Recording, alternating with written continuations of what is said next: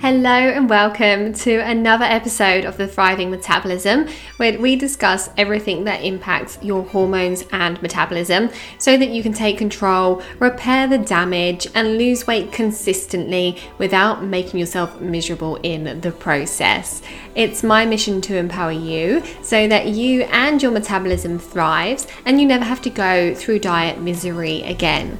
I'm Louise Digby, registered nutritional therapist, weight loss expert, and founder of the Nourish Method to Lasting Fat Loss. In this episode, we're going to be talking about autoimmunity, and we come across autoimmune conditions fairly regularly in the Nourish Method when we're working with our clients who are trying to lose weight. And the term autoimmunity may be new to some of you, or you might be thinking, this doesn't apply to me, but autoimmune conditions are really, really common, and they're becoming more and more common as well. And also, more and more conditions that we've known about for a long time are being reclassified as autoimmune conditions. So it's a really important topic to talk about, and one that I've not really touched on in previous episodes. I think a lot of my listeners will have some familiarity with autoimmunity because they will have heard of conditions like Hashimoto's thyroiditis, which is a really, really common cause of underactive thyroid. Conditions like celiac disease is autoimmune. Conditions like Crohn's and ulcerative colitis, Raynaud's, Sjögren's, which is one that I never know if I'm pronouncing properly, which is dry eyes, alopecia, lupus. There is a huge long list. And I wanted to talk about this because these are often things that can contribute to stubborn weight, can make weight loss more challenging, or can develop as a result of some of the underlying issues and imbalances that can also cause stubborn weight. And one thing that isn't talked about much when people talk about autoimmunity is the root cause. You know, we're kind of just told that there can be a genetic predisposition to autoimmune conditions, but what's often ignored is that there are a set of environmental factors or kind of circumstances, imbalances that can set you up to have a greater predisposition for autoimmune issues. So if you're someone who has autoimmune issues in your family, or perhaps you know a lot of people that have autoimmune issues and you want to try and prevent them, or if you already have some autoimmune stuff going on and you want to reverse the damage and kind of put that into remission, then that is absolutely achievable and you are in the right place. So let's start off with what autoimmunity actually is. So you've probably heard of immunity, which is where your immune system protects you from bugs and viruses and kind of the outside world. Autoimmunity is where your immune system attacks your own tissues. So your immune system will produce cells that will basically attack and try to destroy your own tissues. And when I say tissues, that could mean your thyroid, it could mean your gut lining, it could mean any part of your body. So that sounds really scary, doesn't it? But the thing to be aware of is that there's always a trigger, there's always an underlying cause. So if that's happening, then we've just got to get to that underlying cause and figure out what it is that's causing it, what it is that's triggering that autoimmune issue. So to give you a more detailed example, in Hashimoto's thyroiditis, the immune system is triggered by something, and that makes you produce more antibodies, more thyroid antibodies. And the antibodies, again, you might have heard of those before. We produce antibodies to protect us from bugs and viruses, but your body can produce those antibodies in resistance to your own body. So if you produce thyroid antibodies, then whenever you're exposed to whatever the trigger is, then your immune system will direct those antibodies to your own tissues to your thyroid in this example and damage the thyroid to try and suppress its function, to try and stop it from over functioning, or to try and reduce its function in some way. So these autoimmune diseases often have far-reaching consequences for a woman's overall health. One of the central concerns when dealing with autoimmune conditions is the effect they have on your metabolism. Chronic inflammation is a common consequence of autoimmunity, and that can slow down your metabolism. And add to this that hormonal imbalances, especially with hormones like the thyroid, insulin, and cortisol, they can make the task of shedding excess weight an uphill battle for women grappling with autoimmune conditions. Now, if you've listened to any of my previous episodes, you'll know that balancing your hormones is really, really important when it comes to shedding excess weight. And one of the key areas that gets impacted in many autoimmune issues is your hormone function. And remember, when I'm talking about hormones, I'm talking about many different hormone sets, like the thyroid hormones, the blood sugar hormones, the stress hormones, the sex hormones, and on it goes. So autoimmunity is something that can make it really more difficult to lose weight because of the impact it has on your hormones, but also because of this chronic inflammation that I was talking about as well. Inflammation is something that can disrupt your hormones too, and that can be caused by the autoimmunity as well. So in many different ways, the autoimmune issues can impact how you store and release fat. Now, nutrition plays a pivotal role in managing autoimmune issues, and the first place to start is adopting an anti-inflammatory diet. This can significantly impact the management of your symptoms. And focusing on nutrient-dense foods is key as well. Something that I see in a lot of people trying to lose weight is people who have macronutrient-rich diets that are micronutrient poor. And what that means is people who are focusing on the macronutrients, the big nutrients, as in focusing on their protein and their carbs, getting their protein and their carbs right, but they're ignoring the micronutrients, which are the vitamins, the minerals, the antioxidants, the polyphenols, the fiber. So we need to be making sure that not only is our diet macronutrient rich, but also micronutrient rich. So we need to be choosing foods that are rich in nutrients. That is absolutely key when it comes to addressing autoimmune issues, because antioxidants help to repair. They go around your body repairing and helping to counter the damage that comes from inflammation and toxins and various other things. So focusing on nutrient-dense foods is key. And really what that looks like is incorporating a wealth of fruits, vegetables, herbs, spices, and nuts and seeds and various other plant-based foods, unprocessed plant-based foods, I should say, into your diet, as well as lean proteins into your diet daily. This not only supports your weight loss, but also aids in controlling these autoimmune symptoms. Now, an absolutely massive part of addressing and managing autoimmune issues is looking at gut health. Now, this is not just because some of the most common autoimmune issues are gut-based, like celiac disease and Crohn's disease. No, even if your autoimmune issue is a thyroid issue or a joint issue like rheumatoid arthritis, for example, wherever the autoimmunity is manifesting, the likelihood is it is linked to the gut, if not stemming from the gut in one way or another. The gut immunity connection is a really powerful one, and a healthy gut can play a critical role in managing those autoimmune issues.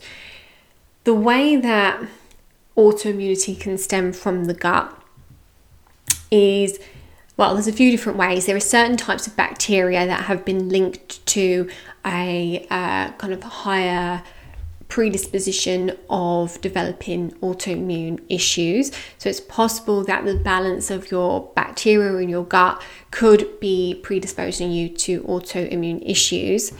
And that's because of how they stimulate the immune system and cause inflammation. And then also there's leaky gut, or the proper name for it is intestinal hyperpermeability. So leaky gut is where the gut lining is supposed to be permeable, okay? It's supposed to be a bit like a sieve where it allows your well-digested foods through into your system, into circulation, so that you can get your fuel and your nutrients from your food into the cells and the tissues where it all needs to be. So that's what's supposed to happen. Your gut lining is supposed to be like a sieve that allows those things through. In leaky gut, the gut lining becomes like a sieve that's got damage to it. It's like a sieve that's got some of the wire broken and the holes are bigger. So it allows through more than just what it should do. And often what it's allowing through are things like bacteria, yeasts, toxins, maybe things that your body has detoxed and sent out for elimination, but you are potentially reabsorbing, like hormones, and also partially digested foods that haven't been fully broken down. And so when these things that shouldn't be in circulation, the things that should have stayed in your gut, when they get into circulation, that sets your immune system to red alert. You know, your immune system is like the army. We've got different types of responses that we can have to invaders, and so your body will send out the appropriate response to address this foreign body. But sometimes what can happen is these things, the bacteria, the partially digested foods, whatever it is, they can have a similar structure to some of our tissues. And so when your body is attacking, let's say, that bit of gluten that has come through into circulation, at the same time, it's going to attack your tissues, whether that's your thyroid or your joints or whatever it might be. And I use gluten as an example because it is a common trigger. That's not to say that it's always a problem in autoimmunity, but in many, many cases it is, and it's because it's a type of protein that we really struggle to digest. Pretty much no one can digest gluten. For some people that doesn't cause an issue, it just passes right through. For others, it can cause a lot of inflammation, it can stimulate their immune system, and it can trigger an autoimmune reaction. So that can be the result of leaky gut.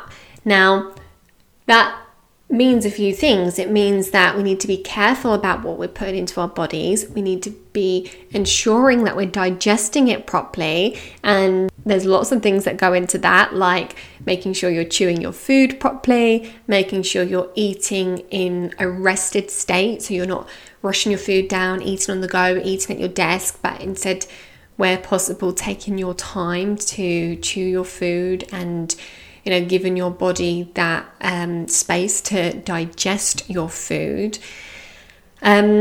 Looking after our gut bacteria is a big part of this as well. And one of the simplest things you can do to look after your gut bacteria is make sure that you have a wide range of foods, a wide range of plant-based foods, colourful foods, fibrous foods, to keep your gut bacteria nice and diverse, which is going to help to minimize the likelihood of developing something like leaky gut.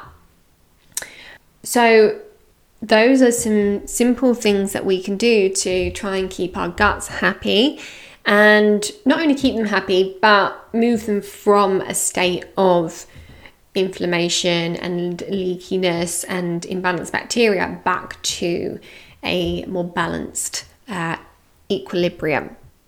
Now, stress management is another thing that is absolutely critical for someone who is managing autoimmune issues or trying to prevent them. Chronic stress can really amplify autoimmune symptoms and contribute to weight gain as well. So it's really imperative to address stress as part of your weight loss plan or as part of your autoimmune management plan. And implementing stress management techniques like mindfulness, yoga, and meditation can be really transformative in helping you to regain balance. I myself have in the past experienced Hashimoto's, which is where you have raised antibodies to your thyroid. And I tried lots of different things to get my antibody levels back down to a normal level. And all of those things contributed to putting that into remission. But all of the food things, avoiding gluten and dairy for a while, working on my gut health, eating inflammatory foods, none of that had the impact it should have had until I brought in the stress management side of things. So don't underestimate how important managing your stress is. You don't want to blame it all on stress. We need to look at things in a holistic way and work on multiple things, but it is a really big piece of the puzzle. Now, regular exercise is essential as well, but it should be approached with caution because for those with autoimmune issues, it's very easy to cause more inflammation and cause more problems if we're not approaching it in the right way. So we really want to opt for low impact activities like walking, swimming, and yoga. And make sure that you listen to your body and its signals, because overexertion can exacerbate autoimmune system symptoms, and it's very easy to overexert yourself. Particularly if you're not used to doing exercise, or if you're not giving yourself enough fuel, if you're not eating enough, it's very easy to be overdoing it on the exercise side of things and really exacerbate those autoimmune responses and make your weight even more stubborn.